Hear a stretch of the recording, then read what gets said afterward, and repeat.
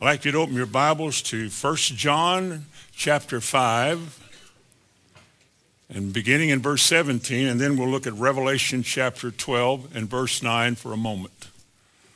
This is where we were last week, and the title of the message, this is part 2, the title of the message is The Deceiving of the Whole World. That's an amazing statement. If you stop and ponder it or meditate on it, the deceiving of the entire world, everybody that's in it. No one is left out. Deception, deceiving. 1 John 5, verse 17. All unrighteousness is sin. And there is a sin not unto death. Well, now, we know that whosoever is born of God sinneth not. But he that is begotten of God keepeth himself, and that wicked one toucheth him not. Now, before he was born again, he didn't know how to keepeth himself or to keep himself. But now he does, or he should. Verse 19, and we know that we are of God. We know that now. And we also know that the whole world lieth in wickedness. Verse 18, the same word is translated wicked one, which is the devil. That he has mastered the whole human race. He's called the prince of the power of the air. He's called the prince of this world in the Gospel of John 3 times. He's called the God of this world in 2 Corinthians 4. He has mastered humanity. One creature, one fallen creature who was in Revelation 12, if you go over there in verse 9, and that great dragon was cast out, that old serpent called the devil and Satan, which deceiveth the whole world. And he was cast out into the earth, and his angels were cast out with him. Those angels today we are aware of are his messengers. They're called demons, evil spirits. They are attached to, under the authority and control of the devil himself. It's called the kingdom of darkness. And the ruler of the kingdom of darkness is the devil. And there's not a lot of people in the world who know that. There's far more who aren't even interested in that. And that very fact has given place to the deception, not only the ignorance, but the deception of the whole world, not only about who God is and what he offers, but has led them astray to where they have been taken captive by the devil at his will. That's 2 Timothy 2. So the whole world is, in effect, wandering, because the word deception means to cause to wander, to lead astray. A person who is deceived may think he's doing right or going right because he measures what is right by how he feels or how she feels or what goodness comes from it. I mean, we would most likely as decent people say that every religious setting, all religious institutions in the world as Christian, there's enough goodness in all of them, enough sincerity in all of them, that there's a rightness about them all that, well, there's nothing wrong with it. And yet the Bible said there is a way that seemeth right, a way that seems right. Where did that way come from? Well, it came from the deceiver. God has spoken, this is the way, walk ye in it. Jesus said, I am the way, the truth, and the life, and there is no other. But somebody, and we call it the devil, through his many different subtle ways of deception and misleading people and so forth, has been able to say, well, this is what he said to Eve in the garden. Well, now, that's not what God meant. God is bigger than just a little narrow set of rules and doctrines. I mean, come on. You don't have to confine yourself to just a book like the Bible and that alone is right. What about all the other good things in the world that people do and all the kind things that people do? Don't tell me that you just have to live according to the Bible. This is liberalism. Of course, much of the world rejects the Bible. They have a copy. They just don't believe it. And so there's all of these different methods. The word in the Bible for method is wiles of the devil. There's all these different methods that the devil has designed and has been able to incorporate into man's mind that to a man became, well, yeah, that's good. What's wrong with that? What's wrong with this? What's wrong with the different ways of doing something good? Yet the Bible said there is a way that seems right unto man.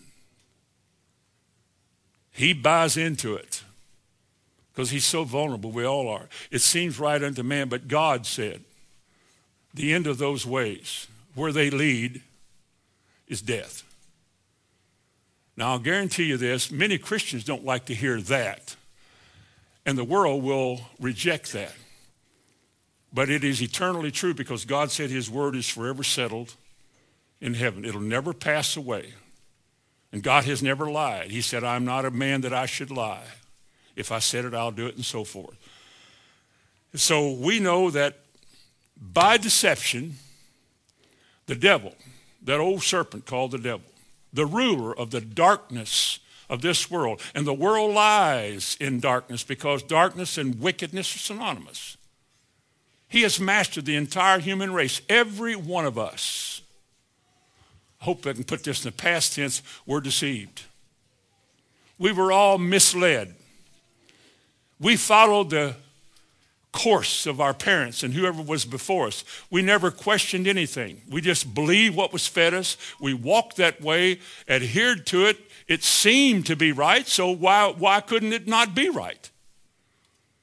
And if there was ever an argument, we would say, well, surely God wouldn't hold our sincerity against us.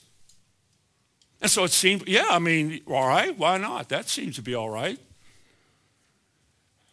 And we've settled down in the end times here in the last days. We've settled down in the last days where we don't quite, Christianity doesn't quite have the stomach for truth. Because the truth is awful narrow. And yet Jesus said the way that leads to life is narrow.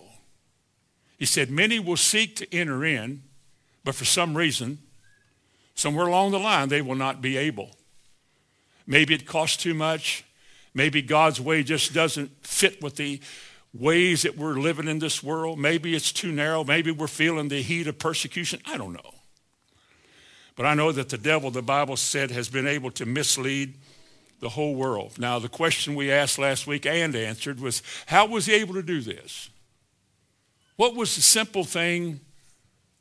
Of course, the devil uses a lot of things, but what did the devil start with that seems to be his biggest weapon? And we found in John 8:44, Jesus said to the Pharisees, he said, you are of your father, the devil. You are of your father, the devil. And then he went on to say there, he said he was a murderer from the beginning. The beginning of what? When he fell. The devil came to this earth with one mission. You know what it was? To what? And to what? Steal and to what? Destroy. To kill, steal, and destroy. All of his promises that he makes about the glamour and the having the world and being success, all of that, you know what it amounts to? Counterfeit money at the end of the road. His desire is death.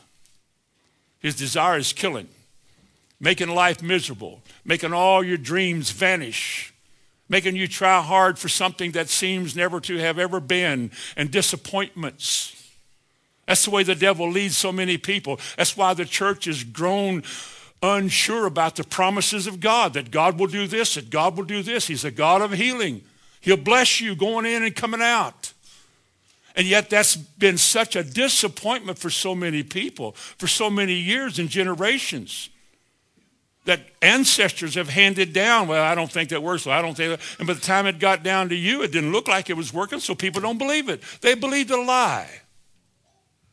Because the devil was able to get people to believe a lie and pass the lie on. And a lie will kill you. Because the Bible says that all liars in Revelation 21 and verse 8, all liars will have their part in the lake that burns with fire and brimstone. There is no tolerance of God for liars or lying ways. The one word that stands out in referencing true disciples and Christians is honesty. Veracity, being honest and true and upright. Treating people right, the way you want to be treated. All the law, everything that is what God wants is love God with all of your heart. The second one, love your neighbor as yourself. That is the epitome of honest living, of caring and so forth.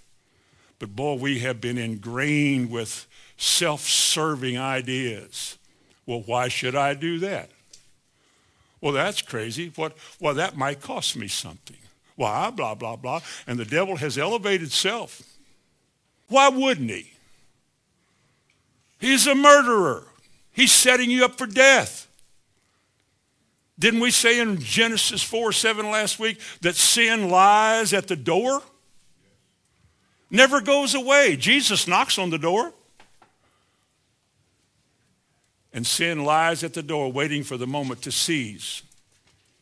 And all your goodness, all the good things you do, we saw in our text, all the good things you're doing, all the right things you do, your righteousness are as filthy rags. And we step back and we say to God, Paul said in Romans, that's not fair. That's what man says to God. This is not right. Said it in Ezekiel, God, your ways are not fair. God said, my ways are fair. Your ways are wrong. Your ways are crooked. You see, all unrighteousness is sin, isn't it? And something is not right because we think it's right. Something is not right because we tried to make it right. Something is right only if the Father God, who alone is righteous, has authored it. If it's not of God, it's not righteous. It pleases man, it may not please God. And we have trouble with that. How could that be? Well, because of the deception that we have about who God is, for one thing. We have made God like us, that God thinks like us, that God feels like us. And what we would approve of and give, this or that to, God would simply say no to some things. Because that's not the way he operates. God is not a man that he should lie, mislead, or deceive. But he can send deception. God can do that. John 8:44, he was a murderer from the beginning. Now listen at these words. And he abode not in the truth. That's why he was cast out. Because there is no truth in him. There is no truth in him. And Jesus said, when he speaketh, when the devil speaketh, he speaketh a lie. He speaketh on his own, for he is a liar and the father of it. Then where do all lies come from? Are you willing to admit the devil is the one who fathers lies, who instigate lies, who wants you to live something that's not right? If something is not right, is it a lie? Then how do you know if what you're doing this morning is right? How do you know if what you believe is right? How do you know if even being here is right? How do you know if I'm right? You know what God gave us to measure everything by? Himself. That's why he said, if they speak not according to this word, if we live not according to this word, if we have set the word aside to do things our own way and try to add the word to it, we're living a lie. That's not what God wants. But if we persist in doing it, then we persist in doing it our way and not God's way. And there is a way that seems to be right. Turn to 1 John again. I'm trying to get started. 1 John chapter 1. Look at verse 6 and verse 9 in 1 John chapter 1. This is one of the things we can measure ourselves by. We're church-going, nice people. Much too good not to go to heaven. I mean, people are convinced of that too. That you go to heaven because you're good. You don't have to agree with me there, but I know that that's true with a lot of people. 1 John chapter 1, verse 6, if we say that we have fellowship with Jesus Christ,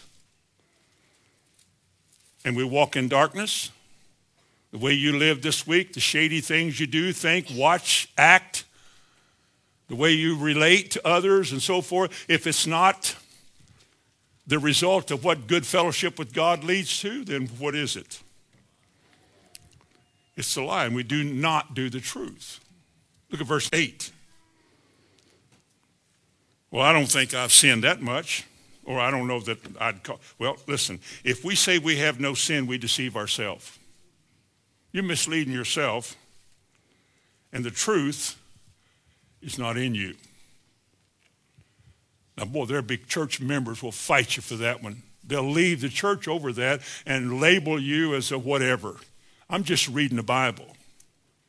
Look at chapter 2 and verse 4. Chapter 2 and verse 4 that says, he that saith, I know him. Well, yeah, I know the Lord. And keepeth not his commandments or his word and his ways. What is he? You're living a lie. If you say you know the Lord, but you're not doing what you've been taught or not living the way he said, or at least not struggling with it and trying to and coping with it, you might go through that too. You know, we don't just jump out of the death of this world and just start doing exactly everything God says. Some things are so new and so different, we have to wrestle with it. But God is long-suffering. He gives us time. The problem is when people read that and say, that ain't going to work. And they set it aside. But you're still religious. You're a liar. See, I see how that sounds to say it like that. If I would say, but thou art living a lie, that might be a little better. I didn't write this. I have to read it just like you do. And some of the things in the Bible are designed to produce fear and trembling. Because you're talking about eternity here. He that saith, I know him, and keepeth not his commandments, and we've all been there at least a dozen times. He is a liar. We don't have to stay a liar. We can do 1 John 1:9. If we confess our sins, he is faithful and just to forgive us of our sins. So we got that. Look at chapter 4, 1 John chapter 4 and verse 20. If a man says he loves God and he hates his brother, animosity towards his brother, won't speak to his brother or sister, he is a liar. You're living a lie. God did not authorize that kind of life. God does not accept that kind of life. When you persist to do it, God said you should not. You said, I am going to. You're living a lie because that is not the truth. Now remember this as we get started today. The deception in the last days, the misleading events in the last days, I think we're there. But the things that are going to happen that will get the world's attention are called signs and wonders. Lying signs and wonders. They're not given by God. They are allowed by God because there's a lot of people who don't want to do things God's way. They want movements. They don't care what you teach. They don't care about what your doctrines is. Just do something. And here's what he said in Matthew 24:24. He said, for there shall arise false Christ, false messiahs, false saviors, false people with solutions. There arise false Christ and false prophets, and shall show great signs and wonders. We'll read about it. It'll be on the evening news and the morning talk shows. And everybody will be buzzing about it, planning trips to go wherever these things are taking place without regard to the message that comes following them. Remember, when Jesus worked miracles, he preached the truth. The truth today is unacceptable. It drives people away. But people don't care what you preach if you can do something, if they can see a miracle or a sign or a wonder. The Bible said this will happen to such a degree in the last day with such intensity that says insomuch that if it were possible, even the very elect would be deceived. This is going to look like the real thing. And the key is, if they speak not according to this word, the Antichrist will astound the world. All the religious lines and borders will be crossed. People will give up what they thought they believed, their doctrines, because this will be a unifying moment in the world order. Trust me with that one. And he is going to cause this man of the end, he's going to cause all kinds of religions and cultures, nations to come together, and he is going to make himself, finally, he's going to make himself God. You thought Jesus was the one. He said, well, they were deceived, but I am God. And you know why they will believe him? Not because he lines up with the Bible. The Bible is going to be set aside. That will no longer be a factor in the end, except for us. But he will make himself out to be who he says he is, and people will believe it, and they'll bow down to him. They'll buy little statues that would be made by the millions. They'll put them in their homes, and they will honor him with those little things. He's a false prophet. And part of his end-time work, he knows he has but a short time, is not only to deceive the whole world, but try to cast the whole world headlong at the same place that's reserved for him and his angels. These are desperate and difficult times. If we don't deal with this, if these things are not understood and brought to people's minds, that in the busyness of your world, before you are captured with going, doing, and being, you better find out exactly who you're serving, where your loyalty and allegiance is, and be able to prove that by the way you live. Because God is coming back for a bride that is prepared and ready for him. And the devil never ceases. He is never discouraged. I don't know that he's ever discussed it. He never quits trying. He never leaves you alone. You can rebuke him and he can flee. He'll always come back. You'll have to fight this battle I'm talking about today. You'll have to fight this along with all the blessings that God gives. You'll have to fight this enemy the rest of your life.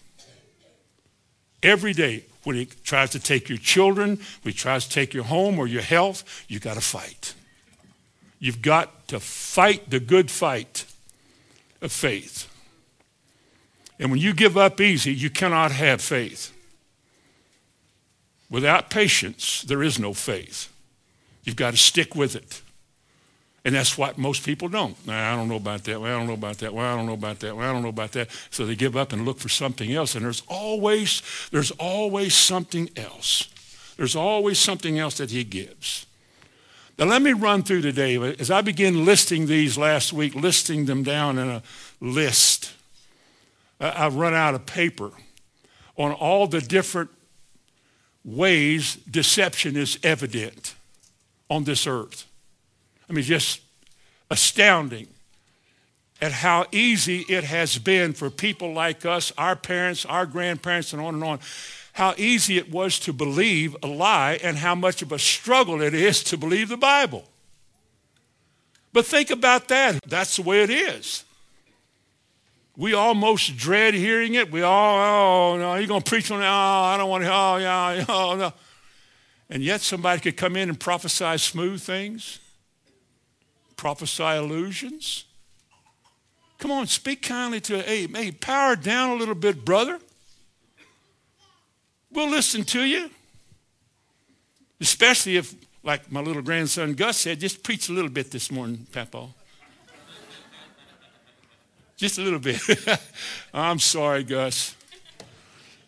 Don't you realize that human nature gravitates towards weakness? The easy way out? And doesn't the devil give you a philosophy of an easier way? Come on. Doesn't he make it seem simple some other way? Or why do we have to be so narrow-minded? I mean, after all, look at all the other people. They're not narrow-minded and we're not better than them. Doesn't he say that? Well, we aren't better than anybody else. You know that. But the purpose in talking like that is to get you to back off. Because when you back off and you're not doing what you said, well, then you start drifting. You start wondering.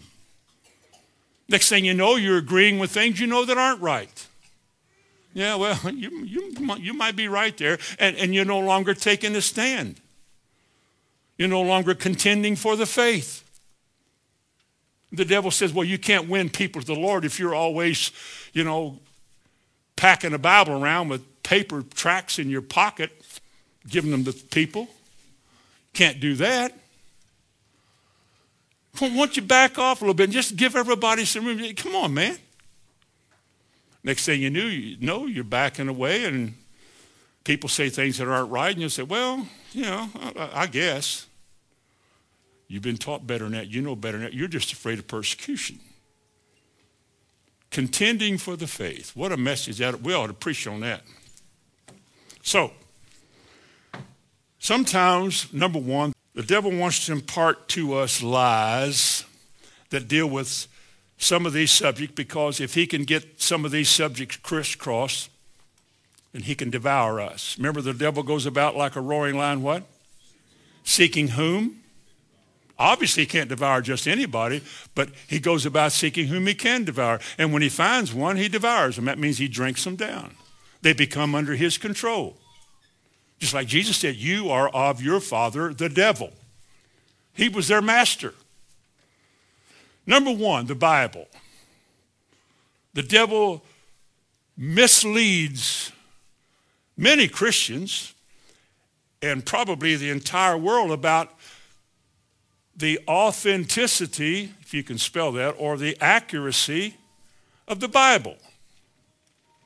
And people who don't want the Bible to be true, heady, educated, well-informed, that way people, having spent years of studying archaeology and putting things together they think proves a point. They try to tell us that the Bible is not exactly accurate. The world could not have been created in 6 days. Give me a major break. 6 days, come on. Well, it says so. I know it says that, but you've got to understand, and this is what the devil said to Eve, you got to understand that's not what God meant. 6 days is just probably six seasons, 6 times. 6 dispensations where things gradually happened, like you were taught in school about evolution. And that's just the way it is. Come on. You can't confine yourself to 6 days, and the earth is only, 7,000 years old? They've already dug up stuff that's millions of years old. Did they? Yeah. It got in there before there was a world. That's amazing. I do know this. If a person is set on turning away from God and doesn't want to believe what God says, God will allow them to be deceived. That's 2 Thessalonians 1:9. And God will send them strong delusions that they would believe a lie. When your heart goes to the point where you don't want what God says, God will give you what you want. Something besides God. And you'll believe it so much you cannot unbelieve it. And yet, when your life is over, you'll perish. You had a chance, you didn't want it. You say, well, God wouldn't do that, wouldn't he? I remember a story in Chronicles 22, 1 Samuel 18, I think, something like that, where there was two kings were going out to battle, Jehoshaphat and Ahab. And Ahab's prophets all said, oh, go, you're going to win. Oh, no problem, you're going to win. And Jehoshaphat said, you got anybody else? You got anything from God? Remember the story? Yeah, there's a creep. I don't know if I should use that word today. There's a guy back there, and but he never prophesies good stuff to me. He's always honest. He's always saying something that God told him. Well, I want to hear what he has to say. Come on, man. I do. They brought him out there. And he said this. He said, I saw spirits come before God. And God said, who will go forth and deceive Ahab and his prophets? And a spirit spoke up. And it says, I will go and be a lying spirit in the mouth of all his prophets. And the Lord said, go. And he did. And this is what happened. It happens in history. It happened then. It happens all the time. The man liked the message he heard because it elevated himself. It was a lie. He felt good about it. He liked the message. Yeah. But it was a lie. And as he followed that lie, he died in battle. And of all things, standing in his chariot, somebody in the other side of the army just, in the heat of the battle, just grabbed an arrow on his bow and just let an arrow fly. Sometimes you get lucky. Arrow fled through the air, all the way. The arrow came down in a little opening in his armor, just below his chin, right? Just a little hole. The arrow came right down in there and killed him. Now, the devil from the beginning was a murderer. If he can mislead you, he's going to set you up. Now, we preach the word so we can identify that, expose the darkness, to turn people from darkness to light and from the power of Satan to God. That's what we preach about. That's what we want. I'm just saying that God would allow that. And he can do that. At some point in the last days, the word trembling is going to come into a mix with your Christian life. This is a whole lot more narrow than I thought it was. God is much more serious than I realized. I've been taking liberties with my Christianity, and I can't do that anymore. And we start living the way we should. But you see, he makes the Bible out to be, as you read it well, it's full of myths. People smarter than I am said so. The Red Sea couldn't have been right. You know, the walk through all that, and all those soldiers died, and the sea closed over on them. And manna fell from heaven, and quails came in, and even then when they crossed into Jordan, the Jordan opened up, hit the Jordan with a mantle, and the Jordan opened up, and they all went through on dry land across the Jordan into Canaan's fair and happy land. And then when they got over there, they marched around Jericho, 12-foot thick walls, and just, hey, and the walls fell down. And scholars, Christian so-called scholars, scoff at that. And they tell their little subjects that are going to go out and preach to you people, don't preach those things like they're true. We know they're not true because, you see, God's like us. I mean, he's on the same level we are. That couldn't be right. Or the virgin birth. Don't preach that. Just say, as the Reverse Standard Version says, it's just a young lady. That's all. Just a young lady shall have a child, not a virgin. And begin to try to make these things in the Bible to people who don't want to believe it to be unreal and untrue, so people will believe it. I was preaching a revival in a school up in Raceland, Kentucky, where I used to coach basketball, up near the Ohio, West Virginia, Kentucky border, up in that corner. And I had been invited back to that community to hold a weekend revival in the gymnasium where I used to coach. And a lot of people came. I was glad to see them, of course. And one night after one of the services, preacher of a certain somewhat liberal persuasion came up and said, you know, I remember you when you were here and all that, and it's really good to hear you. Boy, I'm glad you're doing all of this. You know, all of that. He said, there's one thing I could caution you on, if I could, if I may say so. I said, yeah. He said, well, you know, it's kind of like Nicodemus by night. He said, you know, you were talking about Noah and the ark tonight. I said, yeah. He said, well, we all know that that's not possible. Of course, I was ready. I mean, I'd already been here and heard that, but I didn't have the heart to blast away because I knew he wasn't coming back. He said, we all know that if all the animals that were supposedly put in the ark were really put there, it would take 90 boxcars, railroad boxcars, 90 of them just to put just two of a kind in it. Of course, my simple mind. I have a simple mind. I like things simple. I remember thinking, wow, now the miracle is a miracle now. You just elevated my miracle understanding to a high level. Because all of a sudden the little giraffe was about that tall, little fella. And he walked in the ark and got him a little room, and then here come little elephant, and got him a little room. Here come little lions and tigers, and here come a little dog, a little cat. Well, you got to put them in your pocket. God doesn't have any problem doing what he said he does. He just sometimes describes it in a way that only real true believers can accept it. We say, let it be so. Well, they would have been crammed in there so tight they wouldn't have been able to breathe. How do you know? Wast thou there? I don't know how big the ark was. 3 football fields, a football field long. Why is it a football field? How many animals can you put in a boat as big as a football field, or whatever, how many it is? That's a lot of room. You can put as many in there as God wants in there. It's like how many angels can fit on the head of a pin. You ever heard that argument? Well, how many angels can fit on the head of a pin? As many as needs to be. Well, you couldn't get one on there. You could get 16 billion of them on there if God wanted them on there.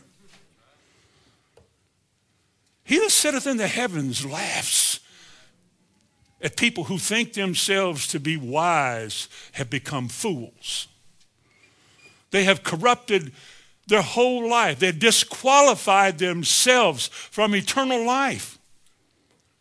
I cannot see how they could stand in a school and tell people that what the Bible says is not true. And then they're going to go out and preach something they know is false. That's a terrible sin, to know that what I'm telling you I know is wrong. I don't believe it myself. That's a terrible sin. Because, they will say, well, now, I'm not saying the Bible's false. I'm just saying there's a lot of exaggerations in it, and there's a lot of mistruths, and it's been copied so many times and recopied that, there's going to be errors and flaws in it. We're not saying that the Word of God isn't there. We're just saying that the whole thing is not the Word of God. And I say, well, then how do I know which part is the Word of God? Because that's the part I want to believe. They say, well, nobody knows that. Then you pick up the Bible to read. You don't even know what you're reading. You might as well read a comic book to some people. If I can't believe this book is the Word of God, period, I have no basis for my faith. If I have no basis for my faith, there is no salvation. I have to believe that God is. That's one of the requirements. He that cometh to God must believe that he is. If it doesn't say for sure that he is, or that it might not meant what it said, it might not have meant that, then how do I know he is? How do I know the creation? If I don't believe the Bible, then creation happened. It's like taking ore out of a mountain and some rocks out of some other kind of a compound, throw them in a shoebox, you shake them up for 1,000,000 years and get a Rolex watch. Now that's ignorant. Now that is ignorant. The only thing in my simple life that makes sense is the Bible. The simplicity that is in Christ, which is, this is the way, walk ye in it. And the way you walk is according to this book. And for people who say, well, the Bible is a myth, it's not true. There's no value in holding on to it. And who are we to say that people like the Mormons or Jehovah's Witnesses or many other groups and cults, or Muslims or Hindus, who are we to say that they're wrong? How arrogant are we to say that they're wrong? They have as much right to believe in their God as you do. Nobody said that. And what they believe can be just as right as what you say. It could not. That's not true. There's only one word, because there's only one God. There's only one God and Father of our Lord Jesus Christ, the God of Abraham, Isaac, and Jacob. There's only one. That's the Almighty God. And he is, for the most part, who he really is rejected by the whole world. Some groups, the Muslims, have made him out to be somebody that wants to kill. He gives us life. I wonder what a Muslim ever does if you ask him the question, if you died without killing somebody, would you go to heaven? If you died without hurting, maiming, or destroying somebody else's life or family, would you go to heaven? Is the only way you can get to heaven by being a martyr? That's a lie. Who believes that? A whole bunch. A whole bunch of people, because there's no particular strict way to walk. You know, error is easy. Living a falsehood is easy. It doesn't require much. My daddy was Catholic. My brother was Catholic. Being a Catholic doesn't require much of you. You go to a service, you go through the Mass, which if you knew what the Mass was and what the priest was demonstrating by the different things he does up there, you'd go, you would. If you knew that he was working a miracle. Did you know that? It's a lying miracle. Turning wine into blood and turning a little wafer they call a host, turning it into the body of Christ. Of course, you don't get the blood, you only get the body. And I guarantee you when they drink it, it doesn't taste like blood. It would still taste like cheap wine. But people love a lie. Because that costs me nothing. I don't have to change any way I live to believe that. Just like idols. That idol can't talk back to you. It can't challenge the way you live. It can't challenge your attitude. It can't challenge your mistakes and failures. And it never talks about sin. So you're free. All you have to do is do a little dominoes and biscuits before that little statue, and you're all right. Dominoes and biscuits. We'll explain that someday too. Let's go to number 2 here. Make God less than trustworthy. Boy, this is right now in Christianity as I speak. God could, but he probably won't. God is able. We read in the Bible that he has. We know God could heal. We know that God has healed. And we know that people do get healed. But you cannot believe and just know for sure that he'll heal you. Why not? Why can't I believe that? Who taught me I couldn't believe that? Because whoever taught me that lied to me. And if I sit back and say, well, I'm going to measure God by other people. Now, God said he does this and does this and does this. And I look around and I say, well, who's he done it for? I don't see anybody he's done it for. And somebody says, well, he may not want to. Oh, okay, so I believe that. That's a lie. God is not a man that he should lie. God doesn't make aimless promises, but he does require faith. And faith is taking God at his word, which they refuse to do. And you wonder why isn't there anything happening? Because people don't believe. Why don't they believe? Because they believe the lie. Well, we know God could, we know he has, we know he's able, but we don't believe that he will. So you preach on faith to people? You preach on healing and deliverance or something to people? And that lie kicks in the back of their mind. Well, I don't know about all that. What do you mean you don't know about all that? There are promises in the Bible from the beginning to the end about that. Don't you know that? Don't you know that in Deuteronomy 7:15 he said, I'll remove all sickness from the midst of you? Psalm 107:20, he sent his word and healed them. Called himself by a covenant name in Exodus 23, I am Yahweh Rophikah, the Lord that healeth thee. I'm your doctor. You don't have to run here and there. Come to the throne of grace in time of need. And your Father will meet you there because he has several thousand promises that are yours. Come. Now, if you don't want to come, if you're not coming, who talked you out of it? What I'm saying to you is that people don't believe that or not sure about that. They've been lied to. Either by a preacher or religious system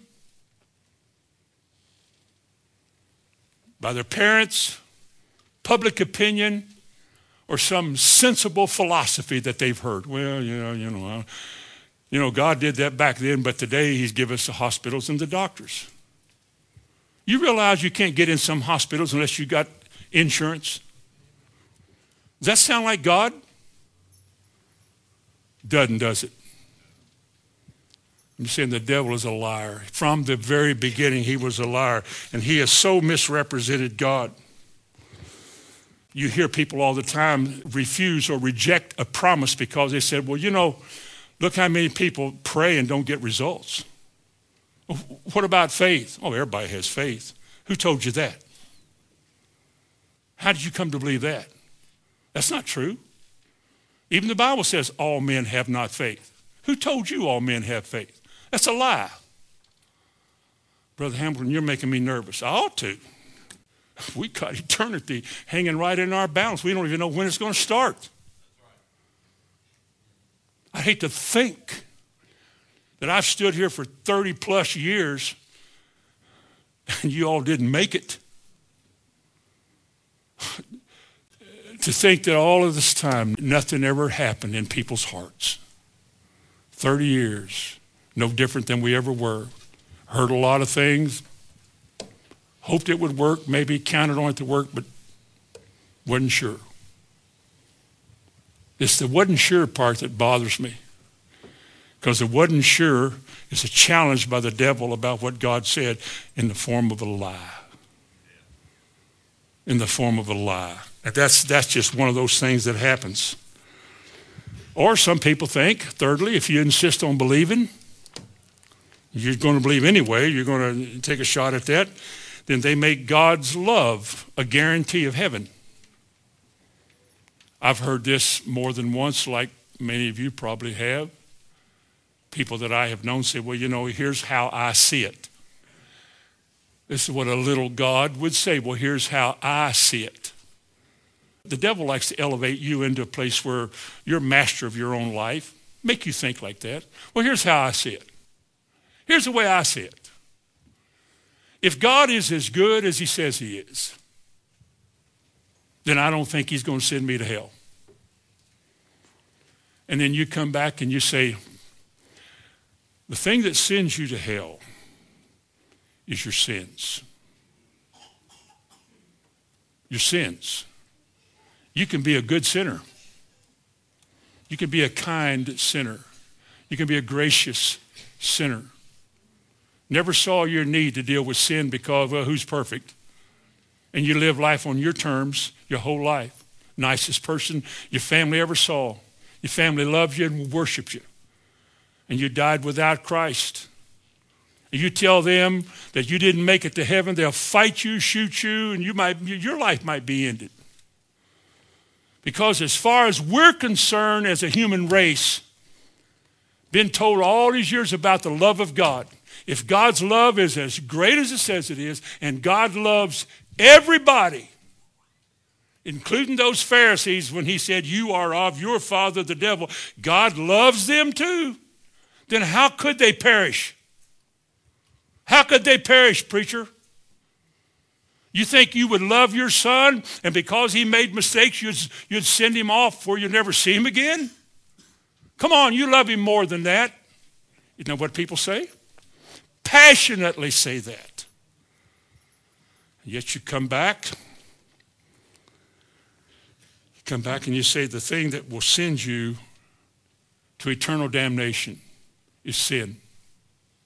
And all of us like sheep had gone astray. We were all sinners. There was not a righteous one amongst us. Then how did you escape? How did you escape then? If we're all doomed, how does anybody get saved? First of all, you know the story. God provided a way, didn't he? God provided a way.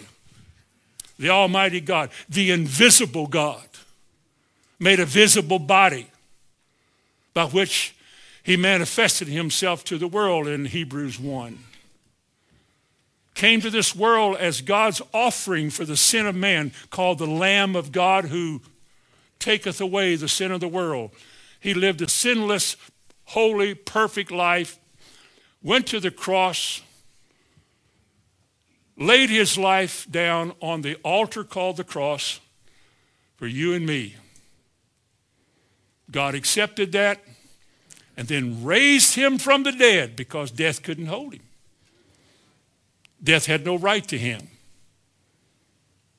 And then he's presented to us as the Savior of the world. If you'll believe in him, you shall be saved. Who wants eternal life? Millions come, as the Bible said. And then you begin to say, now, this is the way God wants you to live. What? This is what the Bible said. This is the way. Walk ye in it. You got to preach that. Otherwise, every week we just talk about Jesus dying on the cross. There's a life you live. He said, make disciples. Disciples are pupils. Pupils are followers. You got to preach that. There is a way that seems right, but it's not right. So show my people the way. Turn them from darkness to light, from the power of Satan to the power of God. Do that. Preach the word in season, out of season. Why? Because the word is what transforms. The word is what changes. It's the light that God gives. And listen, out of the millions, boy, maybe a few of them come back and say, I don't know about that. I don't know about that. I think back, Tony and I were talking, who was here a couple Wednesdays ago, of all the people, and he knew the same people I knew. We started at the same time, many, many, many years ago. And I asked him, whatever happened to this one, that? And he said, I haven't seen those people in years. I don't know what happened to all of them. And I counting on my hand how many people are left. And I could count them all that I remember on one hand. Hundreds. What happened to them? They believed a lie. Somebody told them it was too hard, too extreme, too far out, too hot, too slow, too young, too old, too something. It made sense to their subtle minds. And as the devil deceived Eve by his subtlety, he deceives these too. So just coming to the Lord doesn't mean you're going to stay with the Lord. We don't like that verse that he that endures to the end, but that's what a Christian will do. One more. The devil says this. The devil gets people to believe like this. He said, well, I'm not really bad enough to go to hell.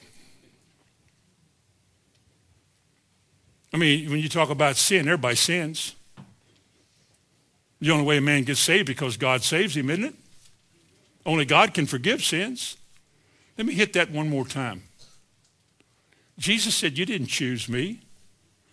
The whole world lies in darkness. And God goes, wherever I was, Hamilton, I want you. I didn't understand that. I just broke down one Sunday morning. June the 30th, 1968. I broke down.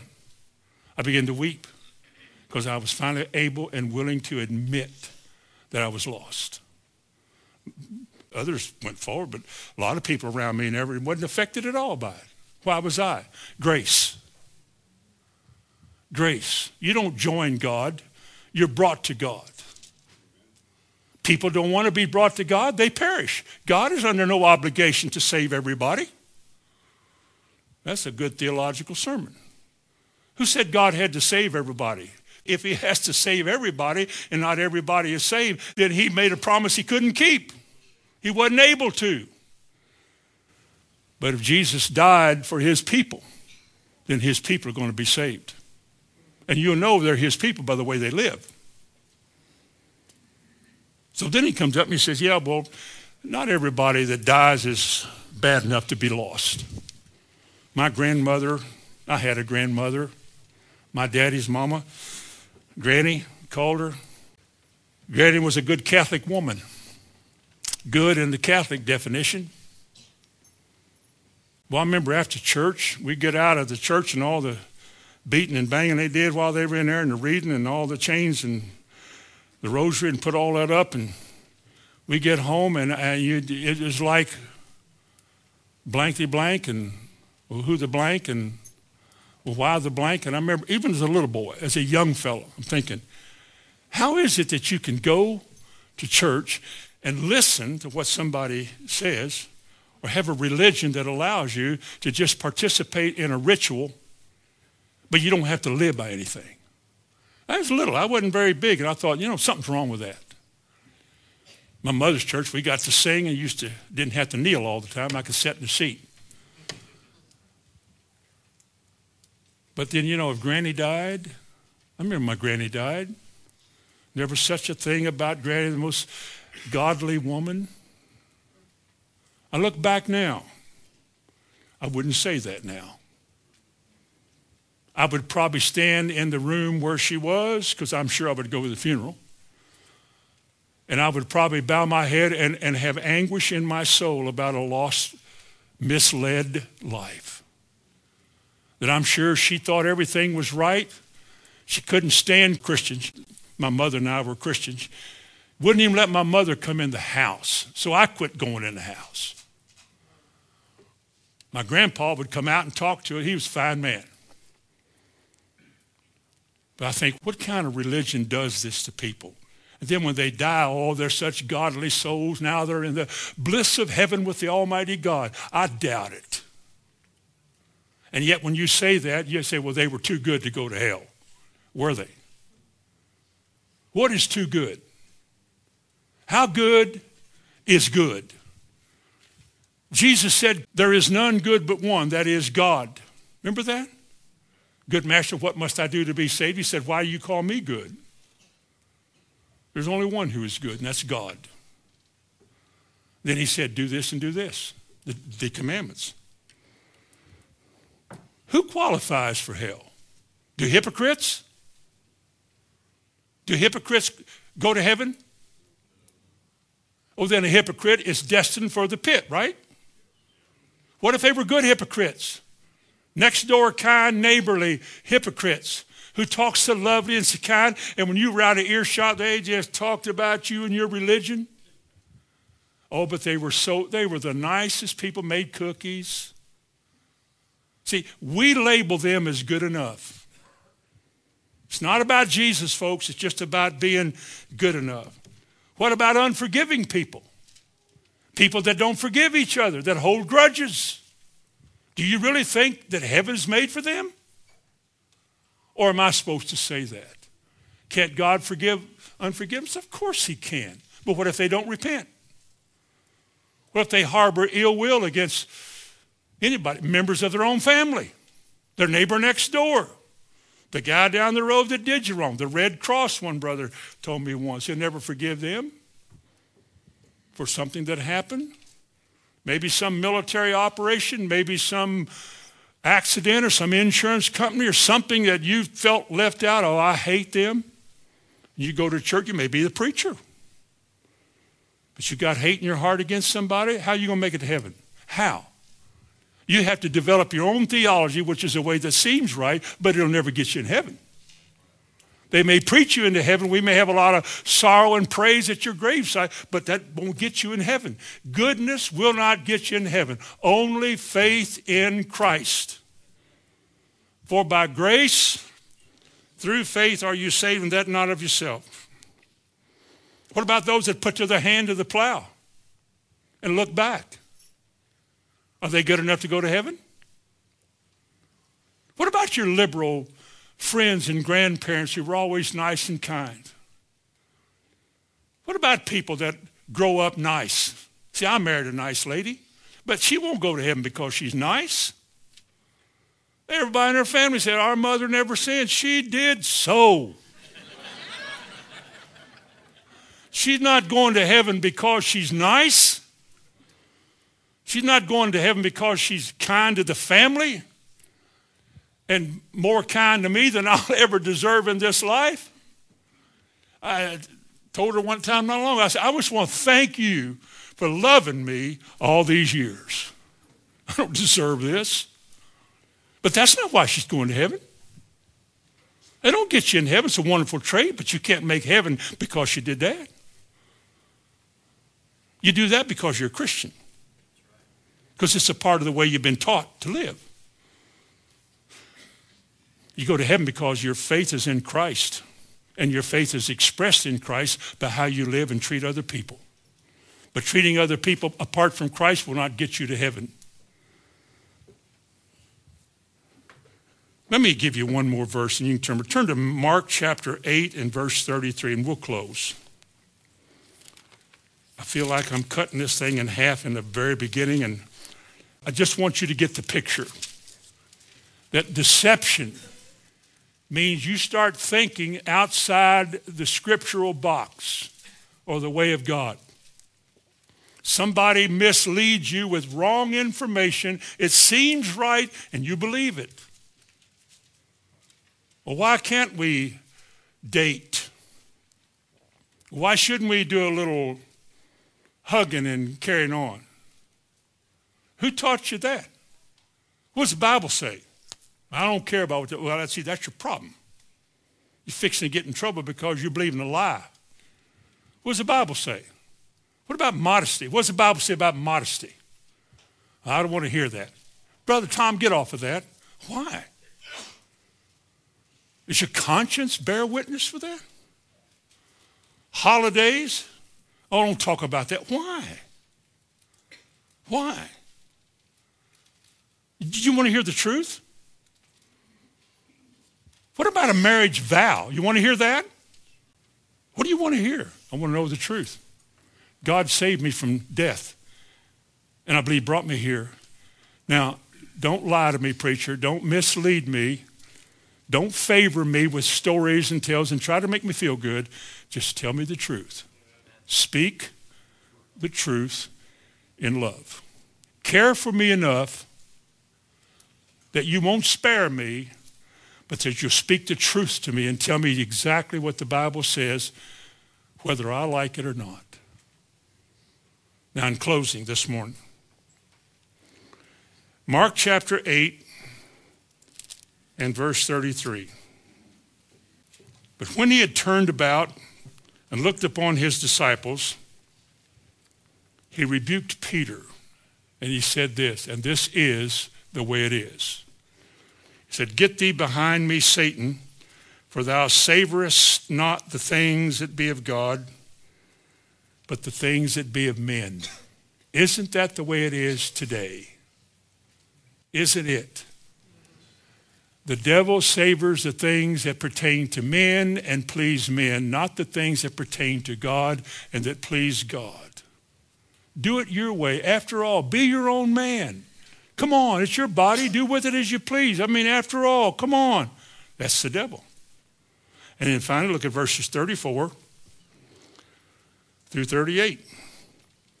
And when he had called the people unto him with his disciples also, he said unto them, "Whosoever will come after me, let him deny himself and take up his cross and follow me."